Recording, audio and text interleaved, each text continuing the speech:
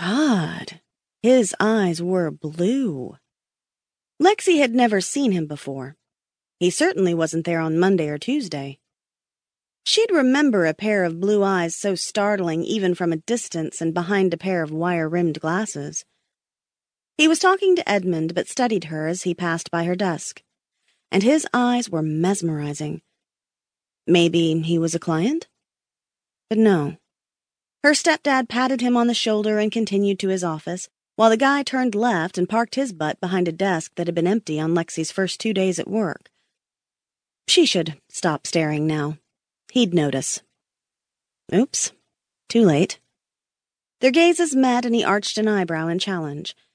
She blinked and looked away. Her gaze fell on the clock mounted on the wall across from her. 11:43. Only 5 hours and 17 minutes to go. Only. Lexi crossed her arms and turned her yawn into a fake cough. She had color-coded the department folders, sharpened all her pencils, and reorganized the files on her PC for the 10th time that day, and was ready to go home now, please. She propped her elbows on the desk and rested her face in her palms. No, that looked less than professional. She squared her back and sighed. She was supposed to be working hard on the latest instructions for use translation, which she'd already finished even though it wasn't due until Friday. It was her single work assignment this week. And it was still Wednesday. Proofreading and translating marketing materials for the sales department wasn't what she'd signed up for. She told Edmund, owner and general manager of Petalty Electronics, she felt underutilized and asked for more to do. But he wanted to ease his little girl into things. His words, not hers. Lexi tried to get him to see people wouldn't appreciate the preferential treatment, but he would have none of that. They all know you're here because you deserve it, honey, not because you're my stepdaughter. You just have to become a part of the team first. She didn't tell him honey felt like a blow at her business economics degree from UCLA. Lexi glanced at the paperwork supposed to help her grasp the nature of the products the company designed and sold. The formatting wasn't what she'd choose, and she didn't love the phrasing in some instances. And the charts could be clearer. She had access to the electronic files. She'd play with a couple of things and show her suggestions to Petalty. She pulled up a folder marked Instructions for Use and opened the top file. A message window appeared in the center of the screen. Insert password. She tried the access code she used for her PC, but the window buzzed. Angry red letters read, Wrong password. Access denied. Great. So much for her having a say on things. Edmund didn't trust her not to mess things up on her first week.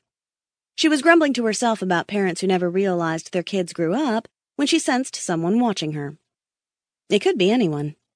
The first floor of the company offices housed the sales and IT departments in an open L-shaped space, and the lack of cubicles, while great for enhancing teamwork, offered no privacy. In sales, desks were placed in 2 parallel rows of 5, one along the windowed outer wall, the other facing it. Lexi sat with her back to the foggy San Francisco sky. She raised her gaze, but John, the guy opposite her, wasn't looking her way. While she hated sales with a fiery passion, he was a born salesman. Just yesterday, Lexi saw him go from disinterested to mellow to cheerful to a customer's best buddy within a few seconds.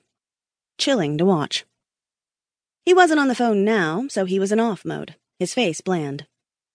Next to John, Matt munched on chips, typing something with his free hand.